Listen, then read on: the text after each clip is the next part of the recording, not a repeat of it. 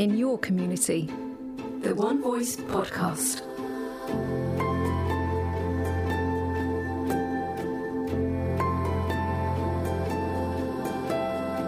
You know, we're not always an easy or comfortable listen. And that's certainly true of one of our encounters in this month's One Voice. Hello, and welcome to the podcast that's in partnership with Northampton Methodist Church and Methodist Church Northampton District. This is John Rose, and this time we cover the notion of preaching with sensitivity in Lent and Easter. It's the theme of the District Study Day at the end of February, and the Reverend Bruce Thompson is someone who's long been an advocate for the Jewish faith and its communities. And he really has never shied away from identifying anti-Semitism where he's found it, and issues that have raised their head in the Christian faith. It's a two-part conversation you'll do well not to miss. Now, being both a treasurer and a trustee in the Methodist Church could certainly be described as all-consuming. And thank goodness Northampton has someone as knowledgeable and diligent as Keith Brooks for those demanding roles. Keith tells you his story in a short time. And Mel Brown, the Overston Pioneer Community Chaplain, has sent us a great, really fantastic piece of audio that reports on her wonderful work in that part of the county. This is One Voice. To the first part of our conversation with the Reverend Bruce Thompson, who starts by outlining the role he performs now. Well, I'm returning to circuit ministry after 12 years as chair of the Lincolnshire Methodist District, and so I have pastoral responsibility for 3 churches in the Wantage and Abingdon circuit: Didcot, Milton and Wallingford. Very pleased to be here. So it's a very general sort of experience of circuit ministry, presbyteral ministry, very much enjoying being in the community and identifying what the possibilities are for each of those 3 churches in their respective communities. So general ministry, back on the front line, so to speak, after 12 years of being apart from a local church. And in the nicest possible way, Bruce, has that transition thrown up any surprises or challenges along the way to go from a district chair back to the role you've just described? No, not really. I exercised the role of district chair for 12 years, which is a long time. And there is a kind of suspicion, if you like, a slight apprehension that during that period of time you become de-skilled in terms of local ministry, because you are distant from the rhythm of weekly worship in the same context and pastoral visiting in that terms of the local community, rather than exercising much of ministry as a district chair alongside presbyters, deacons, circuit stewards, and of course colleague chairs at a kind of managerial, to use that phrase, level, rather than so much as a pastoral level. There's a lot of pastoral work in terms of being a district chair, but there's an awful lot of managerial responsibility too. And that kind of sometimes outweighs the pastoral, whereas in the local circuit ministry, the pastoral, I think, is priority, and rightly so, and the rhythm of leading worship and prayer alongside people on a much more frequent basis, a much more regular rhythm, a regular pattern, and you know, that kind of getting to know one another and getting to know the local community and operating on a smaller landscape, physical landscape, is quite exciting. I think some of the apprehension was quickly dispelled. It was as I'd hoped it would be. I felt very strongly called to return to circuit ministry for all sorts of reasons. I think I'd served my time as district chair, and I had a few more years to give before full-time retirement. So I'm really enjoying it enormously. There have been a number of changes since I was last in circuit ministry, not least marriage schedules rather than certificates and registers. So that's something that is still filling me with a little bit of apprehension because I've yet to undertake my first wedding in this new system that we have. I've no doubt it'll just be a case of going through the first wedding and filling in the first schedules and so on and sending them off that will get me back on course. But really, and of course, the new statistical returns, the 12, 14 years ago, we had those long sheets of paper, sort of about 4 or 5 copies of the same thing. And you had to press very hard for the carbon to get through to the bottom. That's how long ago it is since I was in frontline ministry. So doing those first statistics for mission returns and so on was an interesting exercise. So I was a little de-skilled in that. And I'm more on my own again now. I don't have a PA as I did as a district chair who kept me on message and kept my diary up to date. So it's much more down to me again. And I'm absolutely enjoying the variety, the diversity of it. Well, you've now obviously made a very public declaration, Bruce, on assorted podcaster apps and platforms that you are available for that wedding, as it were, wedding. So any couples that are hearing this and thinking, right, we really must get the Reverend Bruce Thompson, then we're responsible and apologise. Just stepping back into some of your story, your history, I know that you've led trips to the Holy Land. That very first one, Bruce, what kind of transformation or enlightenment did it bring? How did it enhance you? Well, I've been keenly interested in Christian-Jewish relationships since I was 12 years of age, and also the Israel-Palestine conflict since I was 12 years of age, and the Munich Olympic massacre. It fired my imagination. It made me wonder what on earth was going on. But it took 23 years for me to lead my first pilgrimage in 1995. I was fairly reluctant to go, actually. I was fairly reluctant to lead a pilgrimage. It was my next door neighbour and member of the church in which I was serving in Timperley, South Manchester, that persuaded me to lead the pilgrimage. And I tried to get one of my circuit colleagues to do so. I didn't really want to do it, even though I had some interest, still great interest in Jewish-Christian relations. The thought of visiting the Holy Land wasn't really high up on my priority list. And to be perfectly honest, I was nervous about doing so, about going there. But that first visit changed my life, really. There were a number of events leading up to that changed my or deepened my interest in Judaism and so on. But that first visit really did deepen my appreciation for the land, for the people, and also for the relationships that ensue there.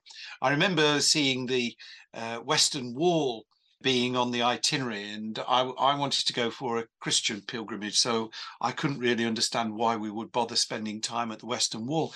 But the truth of the matter is it was a Tuesday and there were bar mitzvahs there, and this experience was a very live, joyful experience of being amongst people celebrating the coming of age of their youngsters.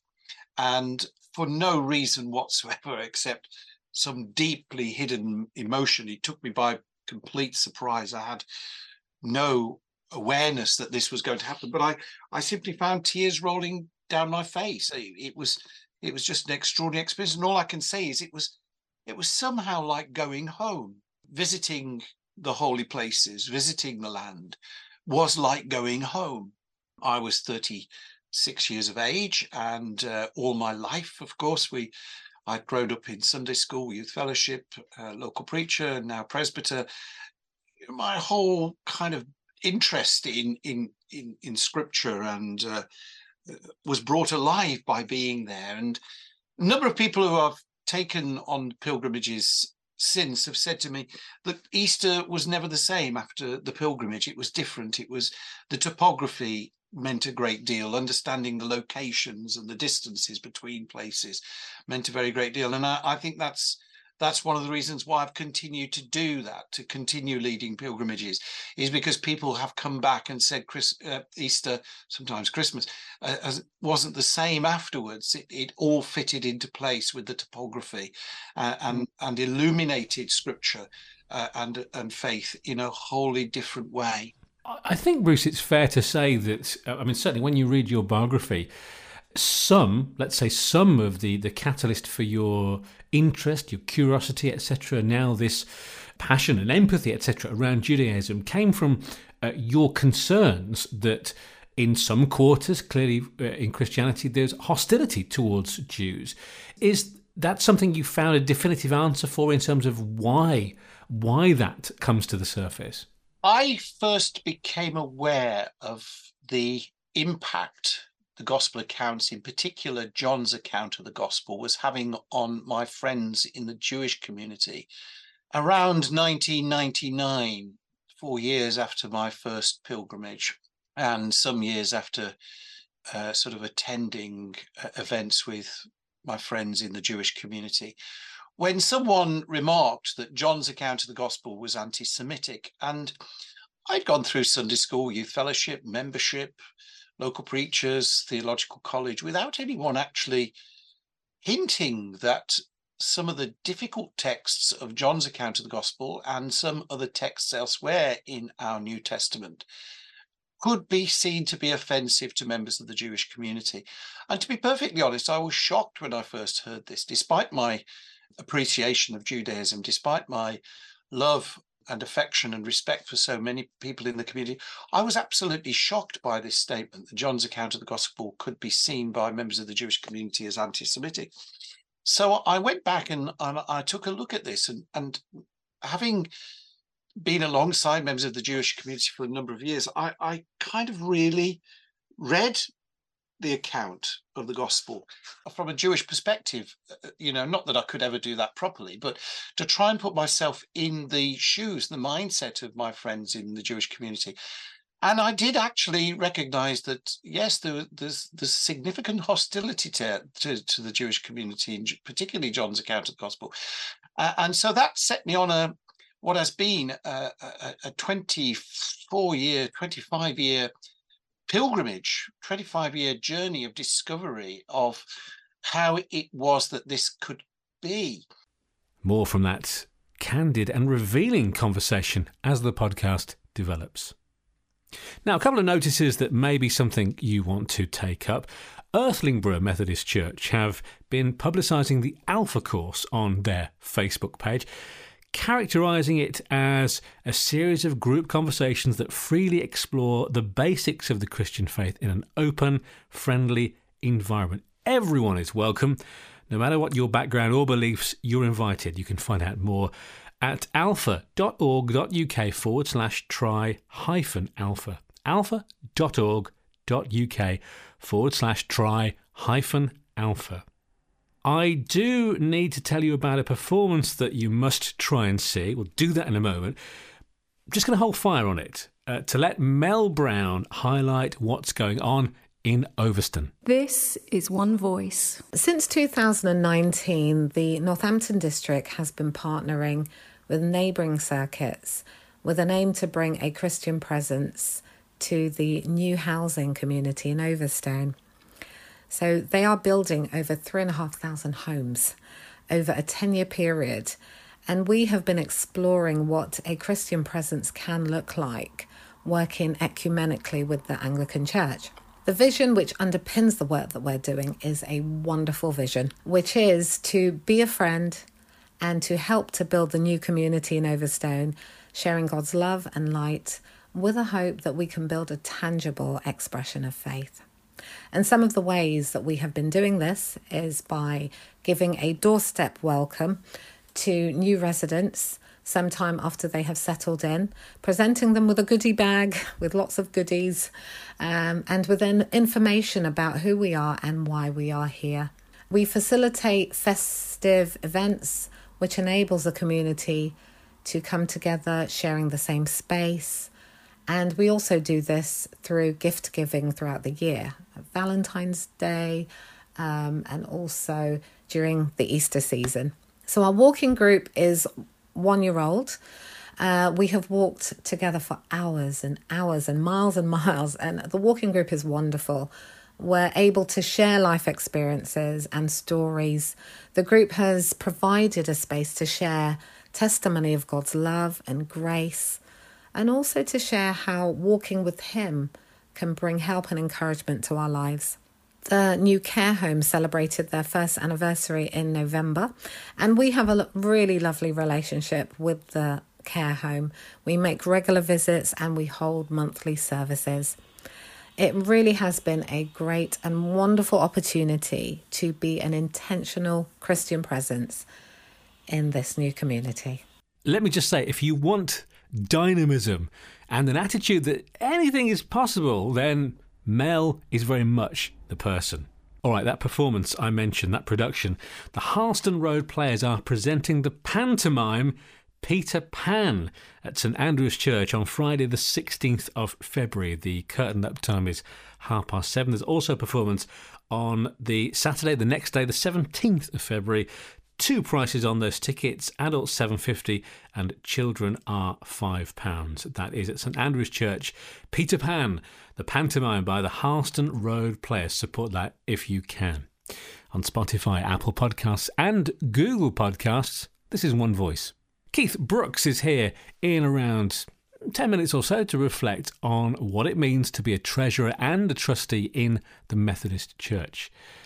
Now, though, let's rejoin the conversation with the Reverend Bruce and the topic of anti-Jewish sentiment.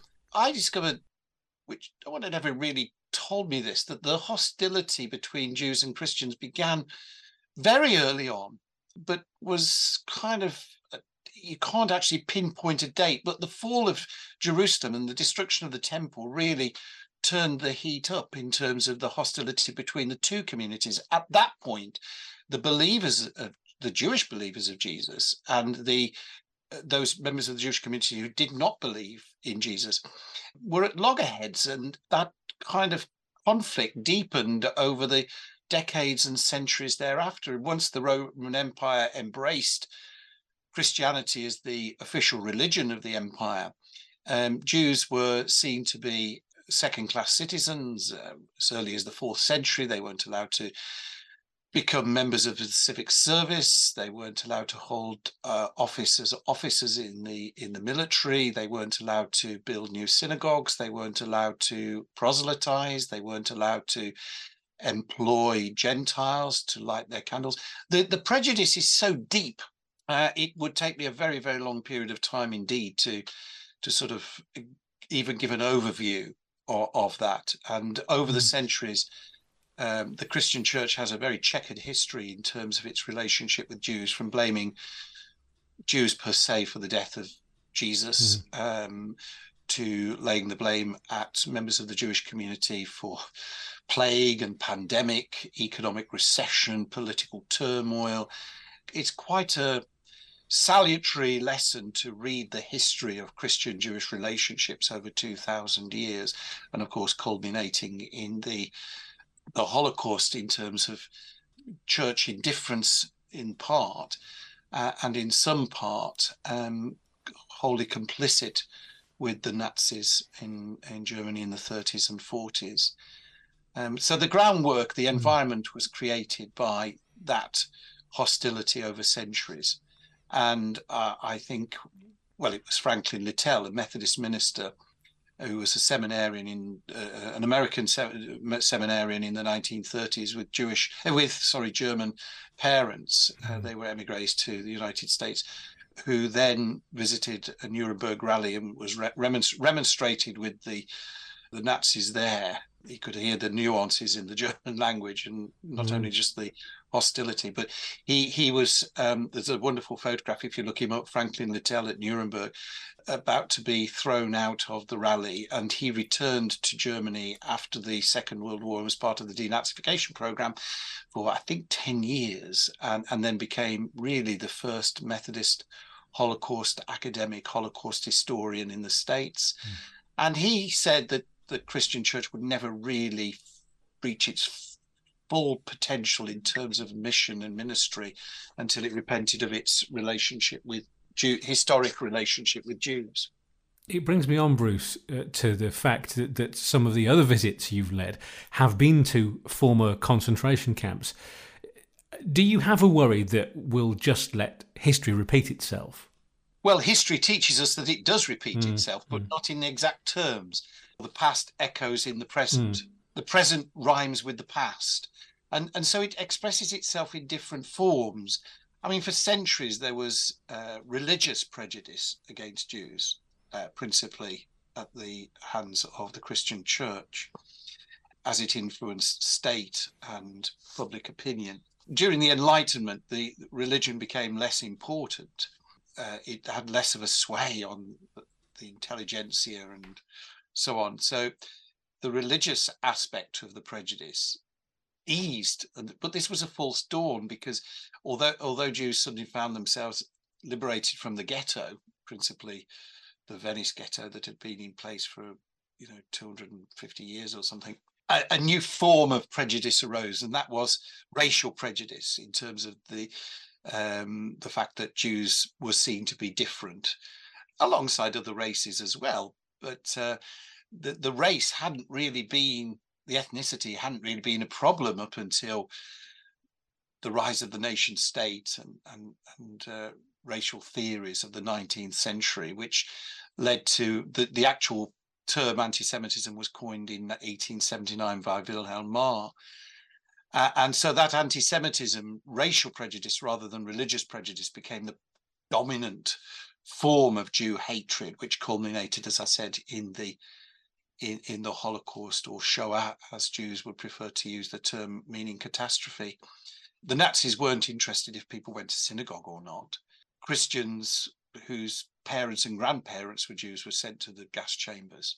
It wasn't about religion, it was about ethnicity, but the same outcome of prejudice. And certainly the spike in anti-Semitism, as we would still continue to use that phrase, in the UK, across Europe and in the United States since October the 7th, is a very deeply worrying trend.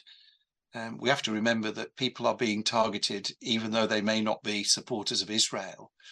They're just simply being targeted because they're Jews, or in some cases have sympathy for the Jewish cause or relationship with Jews. The security that is required for synagogues and Jewish schools, or even any Jewish event, any gathering of Jews, the security, it has to be significant, because we've had 1,000% rise in anti-Semitism. We've had a rise in Islamophobia too. Mosques have been attacked and people have been attacked on the streets. But the extraordinary rise in anti-Semitism is a tragic reminder of what can happen if this continues to go unchecked and we don't deal with it. Bruce, let's bring that in some kind of order to the study day. The study day is part of the foundation, if you like, for the conversation that we're having now. The details of it will be, I know, in the episode description of the podcast. Can you just give us a summary of what that is, what the study day is, and what it aims to do? Yeah, the theme for the day is preaching with sensitivity. I became aware of the kind of pitfalls of preaching without an understanding of the true context of our gospel accounts in particular, and the hostility between the Jewish and Christian communities when those gospel accounts were compiled. So I dread to think what I might have said prior to that understanding 25 years ago. I'd been preaching at that point for 18 years, and I dread to think how I might have approached scripture without that better understanding. I mean, it is a lifelong quest to understand more fully the context of those scripture accounts, why they were compiled in a way that they were, the stories that were chosen, the parables that were chosen, the way in which they've been interpreted over the centuries. And what we're going to do is have an overview of the Christian relationship with Judaism over 2,000 years. This isn't about Israel-Palestine. It's not about the Middle East conflict. It's not about Israel-Hamas. It's nothing to do with that. It's about us understanding the context of our scriptures and how we go about preaching and learning from those scriptures in a more sensitive, more aware fashion. So there will be an overview to begin with in terms of our relationship with Judaism, Christian relationship with Judaism. But then we will be looking at how those texts are indeed interpreted by others. It is a form of unconscious bias, in a sense, that we might lift a text from Scripture and take it at face value without understanding how offensive that may be to others, and indeed the history behind that text and how it has been interpreted over the centuries, and in some cases, tragically, to deepen prejudice and discrimination, to play on our own sense of being, if you like, our own sense of triumph. One of the great sadnesses is the way in which some think that that Christianity superseded Judaism, which to me says that God must have changed his mind. And I'm not a person who believes that God changes his mind or her mind in any shape or form. I think it's important for us to recognize that Judaism has a place in our world and Christianity has much to learn from it. Jews have been marginalized minority communities for 2,000 years. Wherever Jews have been, they've been part of a marginalized minority. And in Britain today, Christianity is becoming more and more marginalized and a minority. And I think we have a lot to learn from the Jewish community in how we can remain effective, meaningful, fulfilled from the way in which they have survived for 2,000 years in even more difficult circumstances. And on I suppose, a more immediate local, domestic level, if you like, Bruce, your hopes and expectations for this Lenten Easter to emanate from the study day, what are those? How would you characterise those? Well, I hope that we would approach the Passion narratives in particular with a newfound sensitivity and understanding. We know that the scriptures tell us that the Jews called for the death of Jesus, that his blood be upon our heads and upon the heads of our children and grandchildren, that the account tells us that they were behind locked doors for fear of the Jews, when of course they were Jews themselves. What does all that mean? And come to understand that it is a more human rather than a particular faith response to the goodness and the uniqueness of Jesus. That whenever ultimate goodness manifests itself, hostility arises. That isn't to do with any particular faith or community or race. It's to do with the human condition, that deep down within us all, there is an element of insecurity and fear and apprehension of the other. And it's how we manage that apprehension, lest it become prejudice, discriminatory, and hostile. So it will be about addressing unconscious bias, if you like, and it's about us being the people God would have us be in terms of understanding our own history and also the way in which our own minds are kind of evolving to understand ever greater need for recognizing that each of us is made in the image of God. There's certainly a good deal to think about there. The Reverend Bruce Thompson talking to me earlier this month. And a reminder that the District Study Day is Saturday the 24th of February at Bouverie Court, 6 The Lakes, Northampton, between 10 a.m. and 3 p.m. You can get more information and register by emailing Claire at office@northamptonmethodistdistrict.co.uk. office@northamptonmethodistdistrict.co.uk. And it does sound like with Bruce at the helm, there'll be some real invigorating torrents of thought. Now it's time to meet someone whose professional life has brought considerable skills to their contribution to church life. Let's hear from Keith Brooks. The One Voice podcast.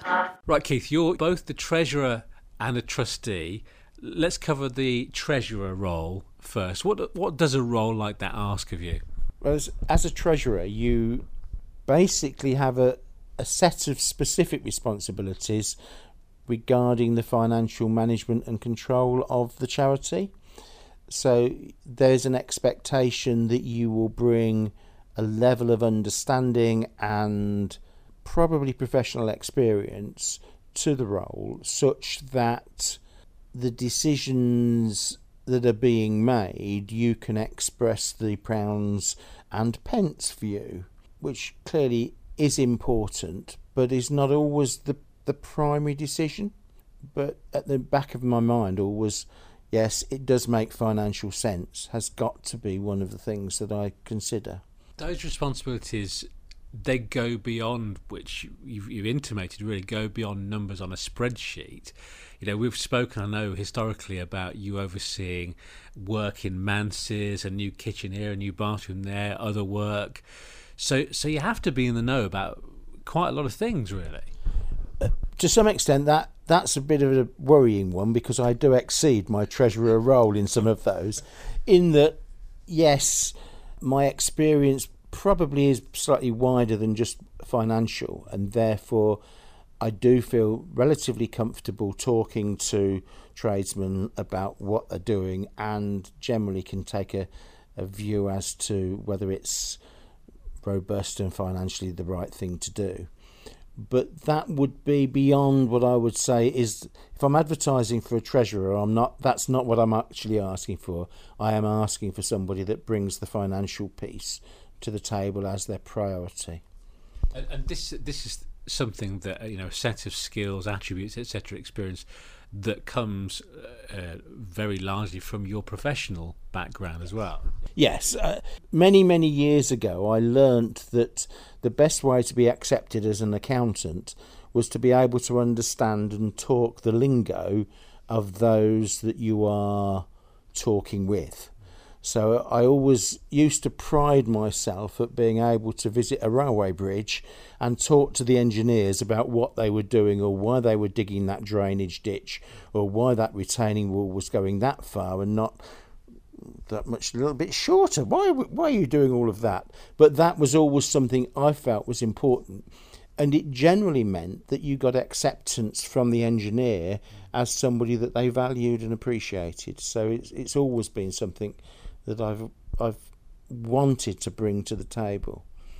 I was going to say I hope that mantas are less complicated than railway bridges, but I'm not sure maybe whether that's always the case. Yes, they probably are. Yes. Notice of discussing the electric supply at Britannia Bridge many years ago was one of my fun experiences, but no, the electrical supply to Mants is generally a little bit less complicated.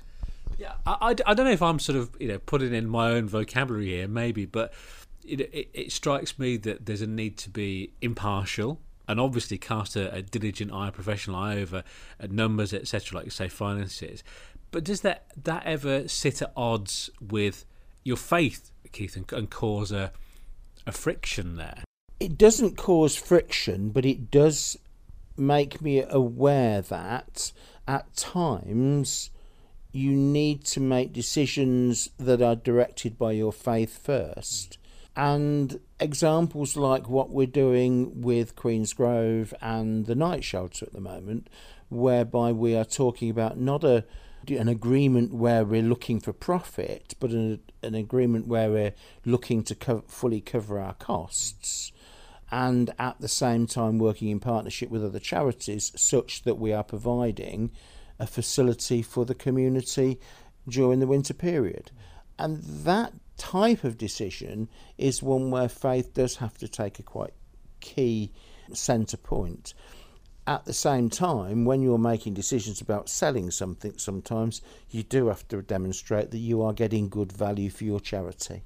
When we talk about the role of a trustee, invariably governance, I mean, governance as a word will come up a lot in both these areas, I guess. But I mean, what is required of a trustee? If you read Charity Commission CC3, there is a very clear definition of what a trustee is, but it fundamentally is to use their best judgment to ensure that the operation and management of the charity is being done as effectively as it possibly can.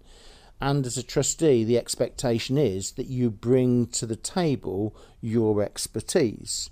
And clearly, if you are an expert in any particular area, then there is an expectation that you bring that knowledge to the management of that charity. The Charity Commission is quite clear about its definition of trustee role, and it is challenging and it is difficult, and I've sat at the feet of various experts from the Charity Commission who have talked governance in great detail at times. But you can come away from it generally feeling satisfied that as long as you are using your expertise and your knowledge fully, then you're completing the role satisfactorily. Charity and charity law is a changing landscape. I don't know how often it evolves and how drastic those changes are, but keeping up to speed with things, refreshers are presumably important. Yeah. There's not been that many charity acts in the last 20 years. There's been one 2 years ago that did make some changes and did relax some of the requirements, but also strengthened others in terms of involvement. The more interesting ones is actually the charity accounting piece, where you have to keep up not only with charity law, but also international accounting regulations. And there is a prospect that when they change, suddenly there is a need to change charity accounting. But that, again, hasn't happened for quite some years now. The last time they changed any of that was in 2012. So we've had 10 years of minimal change. That doesn't mean it couldn't change again. I have been involved with conversations nationally as to the ways that could change, but it's gone very quiet post-COVID. So I'm quite happy to sit back and wait. Trustees, amongst other requirements, must act with, and I'll quote, reasonable skills, care. They must act prudently and responsibly. Are those attributes that just come naturally, Keith, or do you find there's an element of a continuing development there, if you like? I'm not saying about continuing development, but prudence is always the one that you kind of struggle with. Is that really the right decision to make? Is it really the right decision not to buy something new, or is it the right decision to spend that money now? That's always one of the questions. And if I look back 10 years ago, we were talking about what we should have been doing as a Methodist circuit 10 years ago, and maybe we took the decision then to wait and see, and maybe we shouldn't have been quite so cautious. And so at times prudence, you can look back in hindsight and think, was that always the right decision to make? In other senses, I always remember the conversation we had about the roof at St Andrews when we were looking at insulating it and saying we could go for 3 inches or we could go for 6 or 9 inches of insulation, and the fact that we went for 9 inches because it fitted easier was definitely a good item of prudence. It cost us a bit more, but that has definitely delivered in terms of heat savings. So there's a St Andrews treasury remembering those conversations many years ago, and that was definitely prudence at the time. But that was listening to the guy that knew what he was talking about, and not me making those decisions. If you were from either role, from treasurer or trustee, or something from both, if you were to pick out something that has struck you as particularly rewarding in one or both those roles, and you're not allowed to say insulation, by the way. No. It has to be something other than 3, 6 or 9 inch insulation. What would you say as something you've been really proud of, I suppose? I expect one of the things that I have to, from a Methodist church perspective, I'm being very careful what I say. I'm actually relatively pleased that I did get involved with what we did in the early 2012 to 15, when we did redraft the accounts that get used by the churches across the whole of the connection. And I was involved with the working party that did that. And I've been relatively proud since. I still get upset when somebody says these are too complicated to fill in. But I do still reflect, gosh, I was rather pleased that I did volunteer to be involved with that one as a specific. There you are. That's a specific example. Thanks go to Keith, the Reverend Bruce Thompson and Mel Brown. And next time, a story that embodies hope in more ways than one. Find out more in February. Until then, take care.